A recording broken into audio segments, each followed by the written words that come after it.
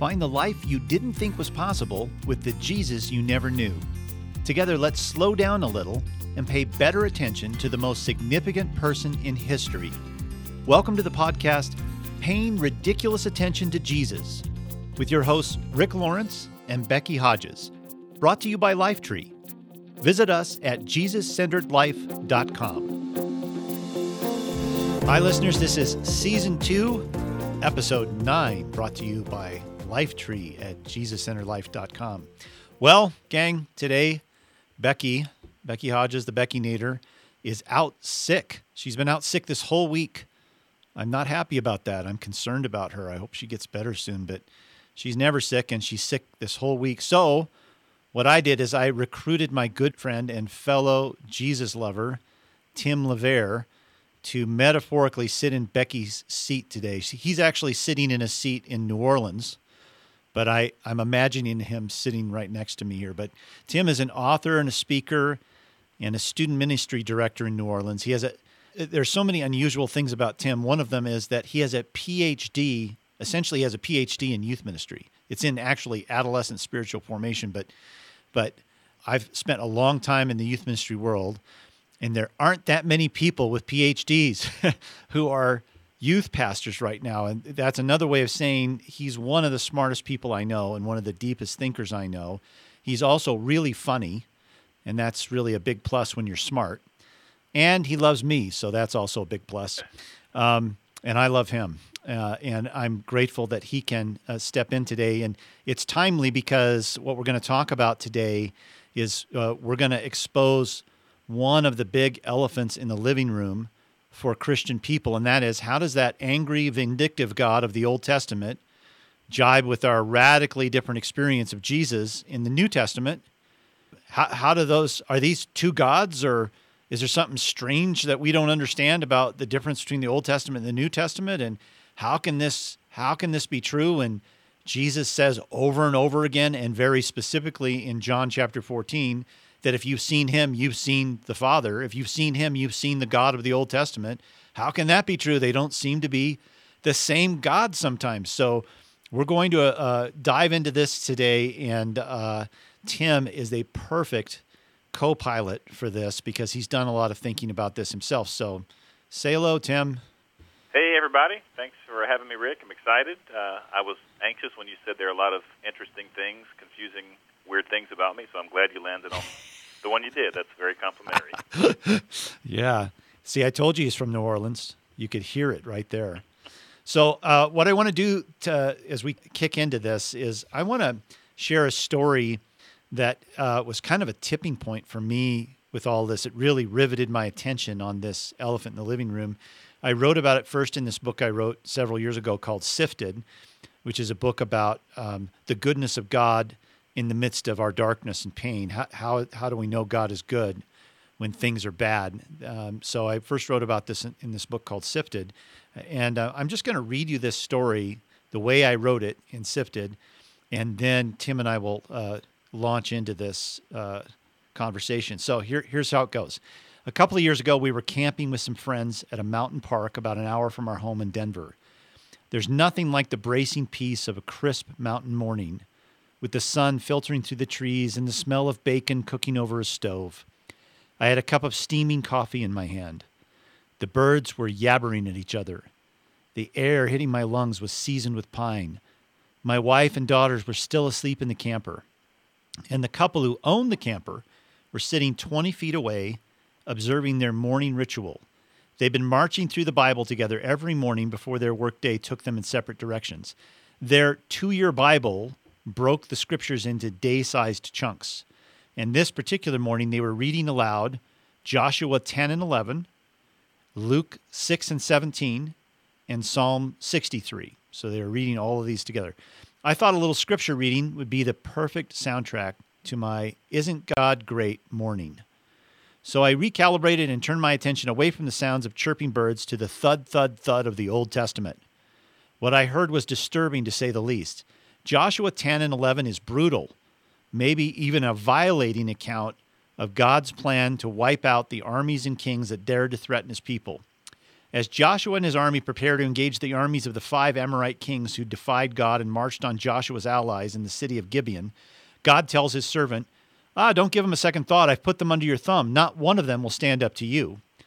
Later in the chapter, after Joshua has decimated the enemy armies and driven their kings into the bowels of a cave where they cower awaiting their doom, he orders his men to drag the kings before him, then put their feet on their necks as a kind of object lesson. Joshua then proclaims to the gathered victors, don't hold back, don't be timid, don't be strong, be confident. This is what God will do to all your enemies when you fight them.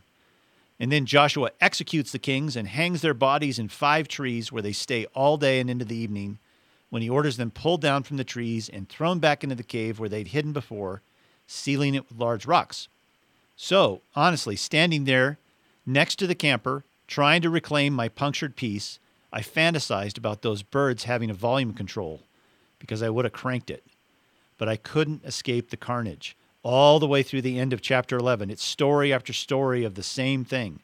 The sound of this suburban, middle-aged couple calmly reciting 2 chapters worth of graphic bloodbath, directed and enabled by God, sucked all the romance out of that bright mountain morning. It was an exercise in macabre repetition. But no worries, I told myself. I'll just endure until they finish with all that Old Testament brutality and start up on the give peace a chance New Testament. But as soon as they launched into Luke 16 and 17, I got a snoot full of the same. Here, Jesus tells the story of the rich man and Lazarus. The point of the story is that there's no mercy for a cold-hearted and arrogant fat cat who's missed the deadline for his repentance. The man dies before his blind eyes finally see the error of his ways. So he's doomed to a gnashing agony for eternity. This is not on the approved list of stories for children's church, but it merges perfectly well with Joshua 10 and 11. It turns out when you're simply reading the Bible in random chunks, it can be positively disheartening. And then it goes on from there. The couple continues on, and they read from Psalm 63, which kind of starts out well, but ends badly. So the big question here, and how jolting this is now what's going on here? Is the brutality of God in the Old Testament somehow disconnected from the personality of Jesus that we meet? But why did Jesus tell such a brutal story in that parable? And what gives here? And so I think the big question is, how do we start to get our mind around the God we experience in the pages of the Old Testament and the Jesus we experience in the New Testament? How do we bridge that gap? So just initially, Tim, I had asked you yesterday, what are some of your initial thoughts about this and ways that you have yourself started to try to bridge the gap between this apparent incongruity between the Old Testament and the New Testament? What are some of your first thoughts? I think those stories are incredibly troubling and hard to read, which I think is why most of us skip over them and focus on give peace a chance. And we like to read the stories of Jesus with the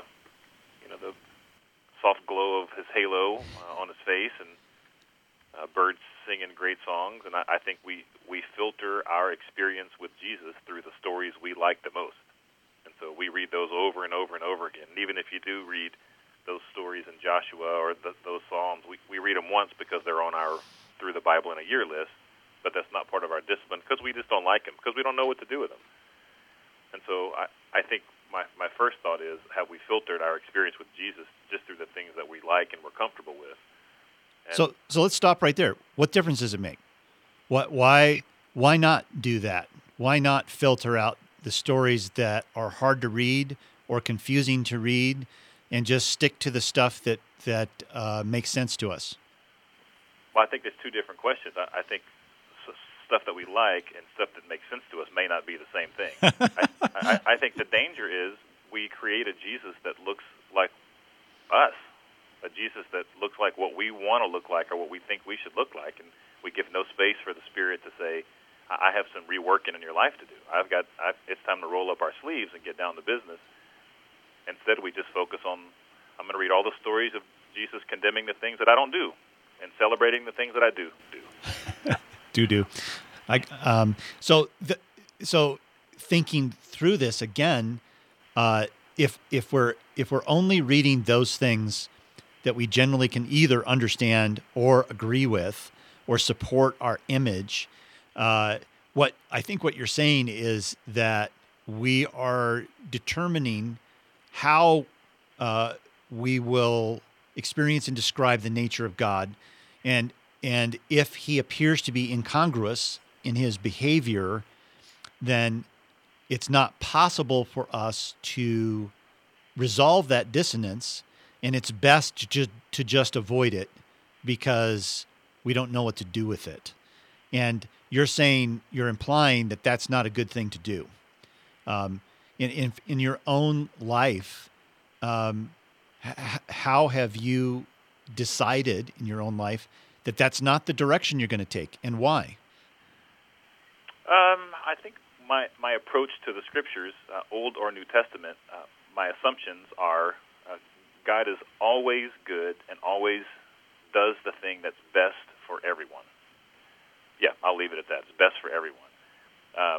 So taking the examples you just gave, it's hard to see how God's decision reflected in Joshua were best for the Amorites. Doesn't seem very good for the kings. And so my assumption is there's more to there's parts of the story that I'm not getting. There's parts that there's a perspective that I've not landed on yet that God has, that and even maybe a sense of justice that God holds that is skewed by my Western American, mostly middle class experience. Yeah, I love that. And so I resonate with what you're saying. That I would use slightly different language, but it's exactly the same thing. That I read the Bible with a fundamental assumption that God is good, and that the heart of Jesus is good, and therefore I read everything based on that assumption. But I know that some would simply push back and say, "Well, that's not very intellectually sound to decide ahead of time about the motivation of the behavior of God, and then see everything in that light instead of letting his actions speak for themselves." So how would you respond to that kind of pushback? Well, I think you got to recognize too, Jesus wasn't created for the beginning of Matthew. Like, Jesus has eternally existed as part of the Trinity. So the encounters we see with God in the Old Testament, that's the triune God that we're encountering in the Old Testament. So I think we artificially separate the Father from the Son, particularly the Father from the Son, in Old Testament passages like that seem really harsh because we don't seem to see Jesus act in the same way in the New Testament. But the God that we're reading about in Joshua, that's God the Father, God the Son, and God the Spirit.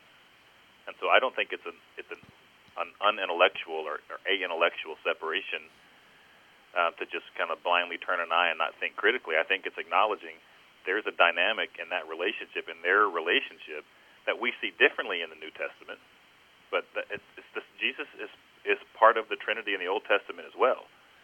And so I think the challenge then becomes, am I willing to think creatively enough and critically enough to say, what else could be going on besides just relaxing and resting on, well, this is just what I think, and that doesn't fit in the other four stories that I've sort of cherry-picked to create my view of Jesus, and so I'm gonna put that one in the let's not read unless it's on my list of Bible in a year passages. Yeah, I love what you just said, that you decide to lean into this instead of lean away from it.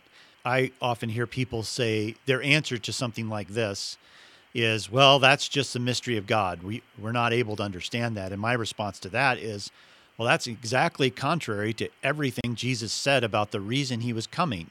The reason for the incarnation is to reveal to us the truth about God.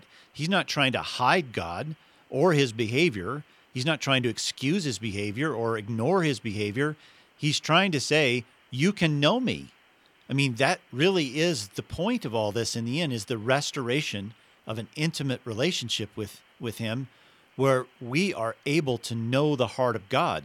So the idea that some things are just mystery and we have to accept it and move on, I think is either, or maybe a mixture of frustration, confusion, and sometimes a lack of courage to really look full-faced at these things And I think if we refuse to look full-faced at the apparent incongruities between the Old Testament God as he's described and Jesus as he's described in the New Testament, if we refuse to look at those, I've compared this before to like we're an abused spouse who publicly describes their husband as an upstanding guy because they don't want anyone to know that really behind closed doors he's an abusive person. So we go overboard, or we choose to ignore some of what the reality of what's happening behind closed doors, and so we subtly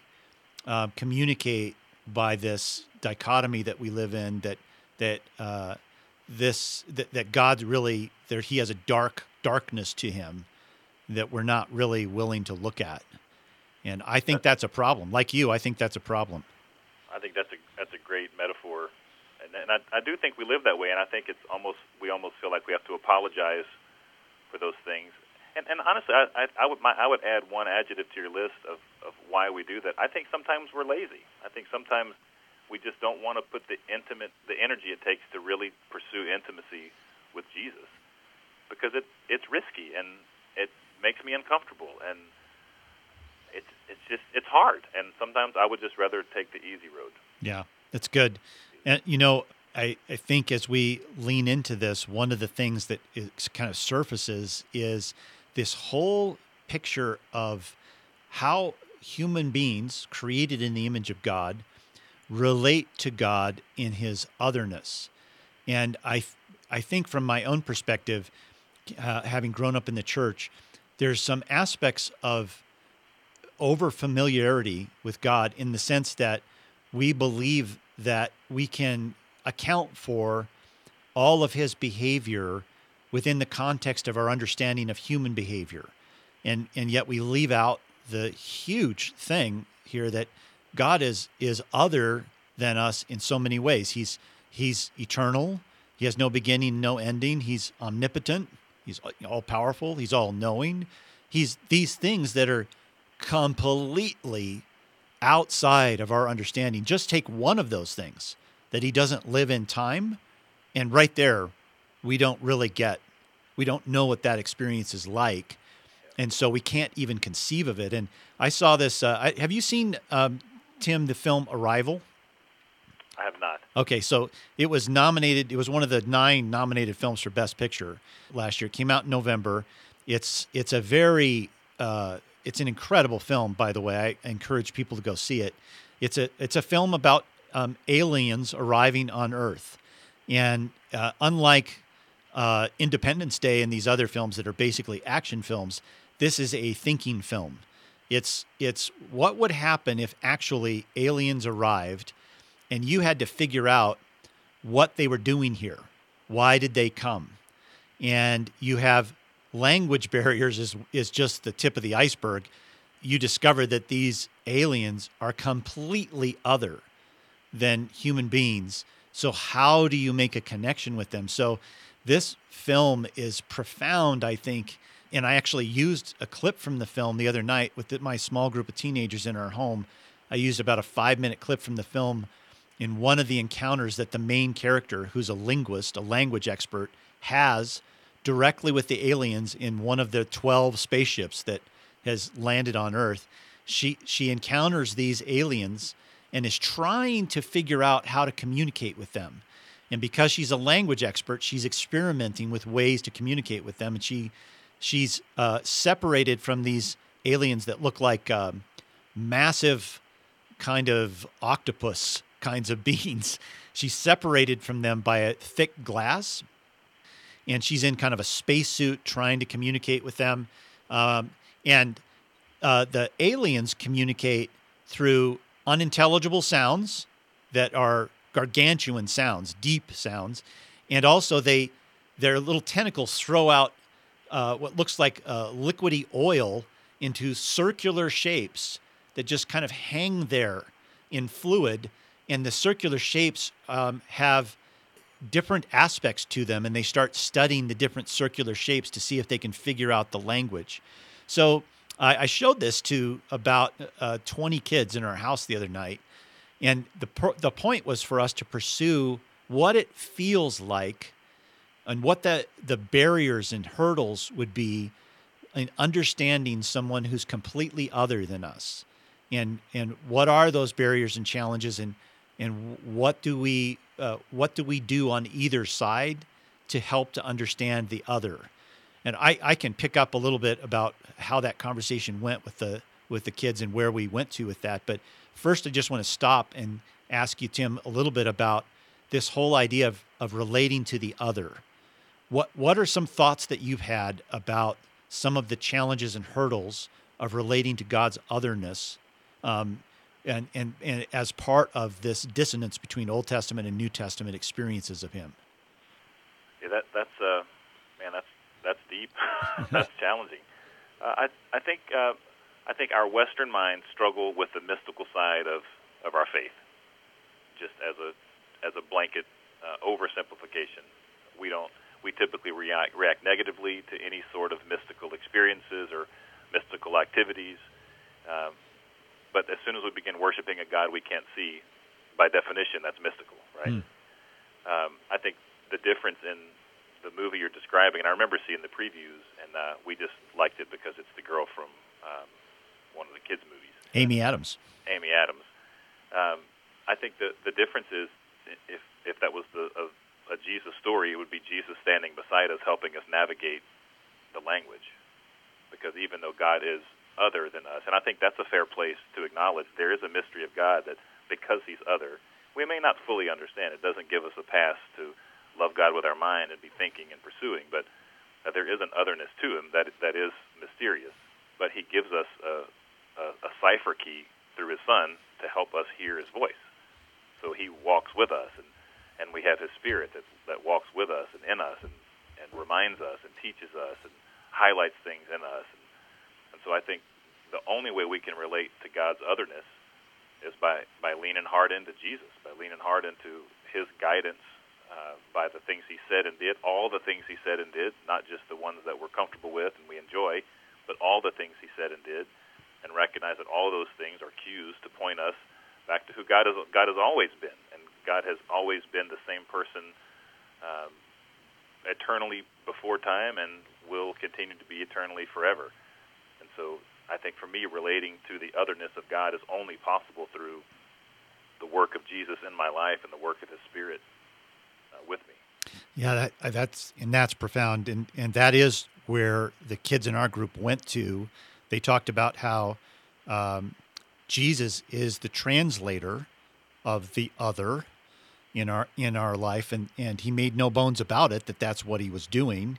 And one of the kids said it would be as if one of these completely crazy-looking aliens became a human being, and then tried to connect with the human beings in the film by using known metaphors from human experience to explain what can't be explained across the glass. And so we started talking about that, and then we went to John 14 to explore some of this. And I'm just going to read a little portion here, and maybe have you, Tim, react to what I've read. So this is when Jesus has turned a corner here, and He's starting to communicate with His disciples. Hey, I'm about to leave. I'm getting you ready here. I'm going to leave. It's good. Don't worry. Don't be afraid. It's good. But I need to prepare you for when I leave. So that's the place we're in the narrative. So let me just read a chunk to you from John 14. Jesus says to his best friends, His disciples, "Don't let your hearts be troubled. Trust in God and trust also in me. There's more than enough room in my Father's home." I got to stop right there. So if you think about Jesus as the translator, He's right here using a metaphor that is understandable to human beings. But on the other side, do we really believe that there's going to be a home, a house, like what we're used to in our experience, that we're going to live in when we are with the Father? I think He's using a metaphor to describe what that's going to feel like for us, but I don't expect to actually live in a house like I'm living now. So Jesus is speaking metaphorically to them, and He goes, "If this were not so, would I have told you that I was going to prepare a place for you? When everything's ready, I'll come and get you so that you'll always be with me where I am. And you know the way to where I'm going. And then I just love Thomas goes, no, we don't, Lord. We have no idea where you're going. So how can we know the way? And Jesus told him, I am the way, the truth, and the life. No one can come to the Father except through me. If you had really known me, you would know who my Father is. And from now on, you do know him and have seen him. And then Philip follows up with just such a human question. Philip says, Lord, show us the Father and we'll be satisfied. So Jesus is thinking, I just told you, Philip. So Jesus replies, have I been with you all this time, Philip, and yet you still don't know who I am? Anyone who has seen me has seen the Father. How could Jesus be more blunt? He's just laying it out there. Anyone who has seen me has seen the Father. So why are you asking me to show him to you? Don't you believe that I am in the Father and the Father is in me? The words I speak are not my own, but my Father who lives in me does his work through me. Just believe that I'm in the Father and the Father is in me, or at least believe because of the work you have seen me do. So he's almost pleading with his disciples, come on, guys. I know this is hard to get your mind around this. I know it's hard to even conceive of what I'm saying, but I'm not a rabbi. I'm not a teacher. I am God incarnate. And if you have seen me, then you've seen the Father. And to your point that you just made, Tim, this is the reason why we pay ridiculous attention to Jesus, to every detail of what he says and does, because he's trying to translate the God we can't see into terms that we can understand and see. So when I read that little chunk, what goes through your head? Well, I think if I'm in the moment with Jesus, I hear what I hear him saying is, you've been with me, you've learned to trust me, and so translate your trust in me into trusting God. You can't see him, you've seen me, but you haven't seen this idea of God that you might have that might seem so other that you can't get your mind around. How do I relate to this God? What I'm saying to you is, as you've trusted me, let that trust translate to the Father. Let that trust translate to the triune God that I'm a part of, because we are the same. We've been the same. We will be the same. So I think the challenge is when we read, particularly some troubling passages, is it's hard in our framework to incorporate these ideas that we make assumptions about God, or we draw conclusions from stories about God, and they don't seem to fit with our current understanding, because we trust Jesus, but it doesn't seem like this Old Testament God is trustworthy. And I think Jesus' words here would apply. So you've trusted me. You can trust this Old Testament God too, because this is me as well. Yeah, let me throw something out that I have long chewed on and thought about, and I've sometimes talked about, and I think it's what I'm about to say can sound maybe controversial. I just want to say I'm in the midst of chewing on this, and I think you are too, Tim. So I want to throw this out there, and then I'd like for you, Tim, to kind of lay out for me how you think about this. So one of the ways that I've tried to bridge the gap between these two experiences, because I do not only trust the heart of Jesus, I'm in love with the heart of Jesus. I love everything about him. All of his radical, surprising, eccentric behavior is so compelling and magnetic for me. I trust the heart of Jesus. And so because of that, and I experience that heart as good, I say, when I look back into the Old Testament, I believe what Jesus is saying here. When you've seen him, you've seen the Father. So under that understanding, what are some possible explanations for our experience of the Old Testament, New Testament God? And so for me, I like to think about it as understanding God as relating in this developing relationship with humanity, as if humanity was a person, and that the humanity as a person is moving through a life cycle similar to the way our own kids move through a life cycle. For instance, they're born, and then we relate to them as infants, and then we relate to them as toddlers, and then we relate to them as a child, and then to a teenager, and then to an adult. over the span of history? Is it possible that God, from the beginning of human time, is relating with humanity just as a parent relates to a developing child through the stages of their development? And that means that at different times, that parent is relating to the same person who's in development in very different ways. Like, we all know that we don't relate to a toddler the same way we relate to a college student. And so that over the course of history, same God, same parent, same triune God, relating to a humanity that is developing through history in its, not just its knowledge and capability, but in its very makeup. So that's a framework that makes sense for me. And I'd love for you to push back on that or add to that, or kind of lay out your own framework, Tim, for how you think about this. Yeah, there's certainly parts of that I resonate with that make sense. I'm just trying to process on the fly. I think there are elements of that I would say I agree with. I think part of my pushback would be God has granted us the same independence to choose Him or not choose Him from the very beginning, where we don't have that capacity as human infants to choose parent or not. That's good. I do think there's some, and there's probably some more but I think the idea that God is responsive to us makes great sense to me. Even in the idea of God's justice, our justice system says this crime gets this punishment every time. If it's the second offense, you increase by this much. I believe God's justice responds differently, and God's justice, because it's rooted in love, says, what does this person need at this moment? What's best for this person at this moment? And what's best for this person and best for all those around them at this moment?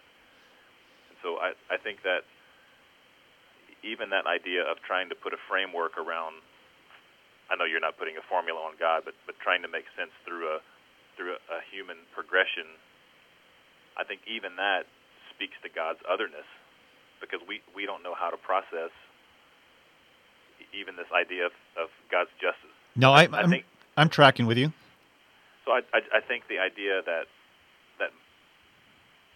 my experience with God, even before I had an experience with God, when it was formed by popular culture and conversations with people who didn't know God. I didn't grow up in a Christ-following family, and so my picture of God was very malformed. And my first encounters with God I feel were very gentle. And I believe God knew that's where I was and how I needed to experience Him. That doesn't mean that God's defining quality is gentleness, but the way God reacted and responded to me in our relationship was with gentleness. And I think as my experience with God over time God has shown Himself to be patient and grace-filled and forgiving, and on other times, I'm sure, frustrated and probably angry. We don't like to think about God being angry, but I think at times angry, just like a parent, because the parent wants what's best for their child. I think as those experiences with God have continued to form new truths, have replaced untruths or half-truths, that allows me to approach a story like the ones you started today with and assume God's acting in love, even if I don't see it. Yeah, I love this, what you wrote to me yesterday. You wrote some of these thoughts down, and your summary at the end, I'm just going to read it. What we assume about God will shape how we read the text. And if we assume God is good and loving and passionate and just, I'm going to stop right there. Those are reflective of the ways we experience Jesus. So in all the ways that we experience Jesus, if we make the assumption that all of those ways we experience Him, including His ferocity and sometimes the seemingly brutal ways He interacts with people, that all of those emanate from love, from a heart that is good and intends only good. So if we assume that God is good and loving and passionate and just, and these are your words now, and allow God to define each of those terms, we will see the continuation of God's character in every story from Old Testament to New Testament. And I think the big stake in the ground in your summary statement there is and we allow God to define each of those terms. Yeah. So he gets to define what love is, not our puny versions of love. He gets to define what justice is, not our puny versions of justice. I just love that. It's the humility that's born not out of subservience, but out of passion for the heart that we've encountered. So I think what we could do here is transition now, before we close it off today, into just a transition into maybe how we can think about this or explore this further personally. And so for me, one way is it's important for me to see the whole of the Bible as one narrative, and to see that the Old Testament points to Jesus, and the Gospels describe Jesus, and the epistles give us a picture of what it looks like to live with the Spirit of Jesus in us, guiding our life. So I read the Bible holistically, that Jesus is at the center of it, and our Jesus-centered Bible has lots of features in it that are designed to help readers read the Bible holistically. One of the features that's gotten a tremendous amount of attention is the blue letters in the Old Testament that we created. Ken Castor, a friend of mine, and I, that was our project. And there's 600 or 700 of these places in the Old Testament where we've highlighted in blue lettering passages that either point to Jesus, reflect Jesus, or somehow are connected to Jesus. And then we have these little blue boxes that describe the context and the reason why we've highlighted those things. And it really changes the way you read the Bible when you read the Old Testament in this way, because you're constantly seeing these back and forth connections between Jesus. So just getting a Jesus-centered Bible helps to integrate the Jesus of the New Testament and the Yahweh of the Old Testament to see them as the same person.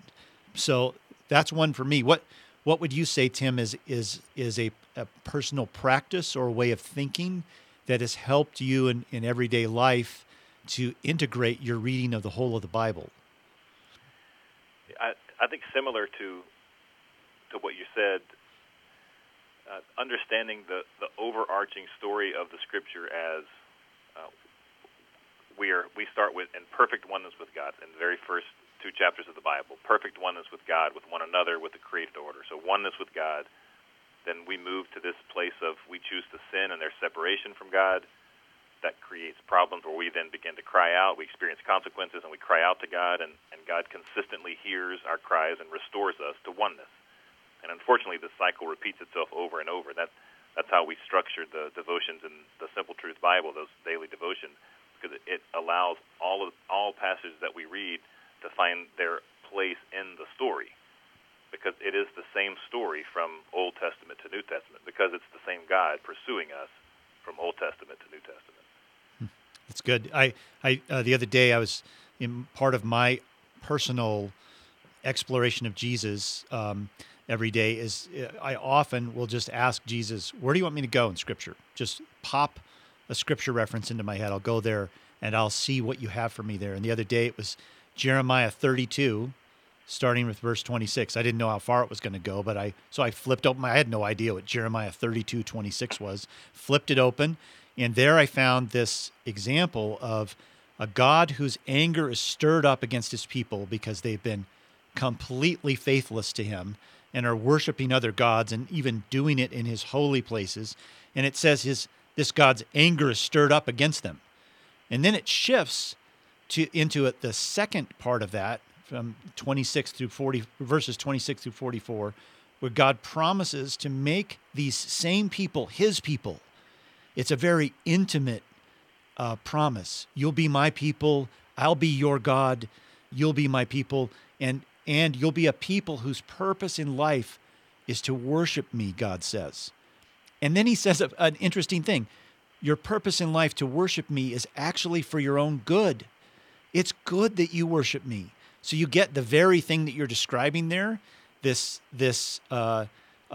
stirred up anger, but at the same time, this invitation, this very vulnerable invitation to intimacy at the same time.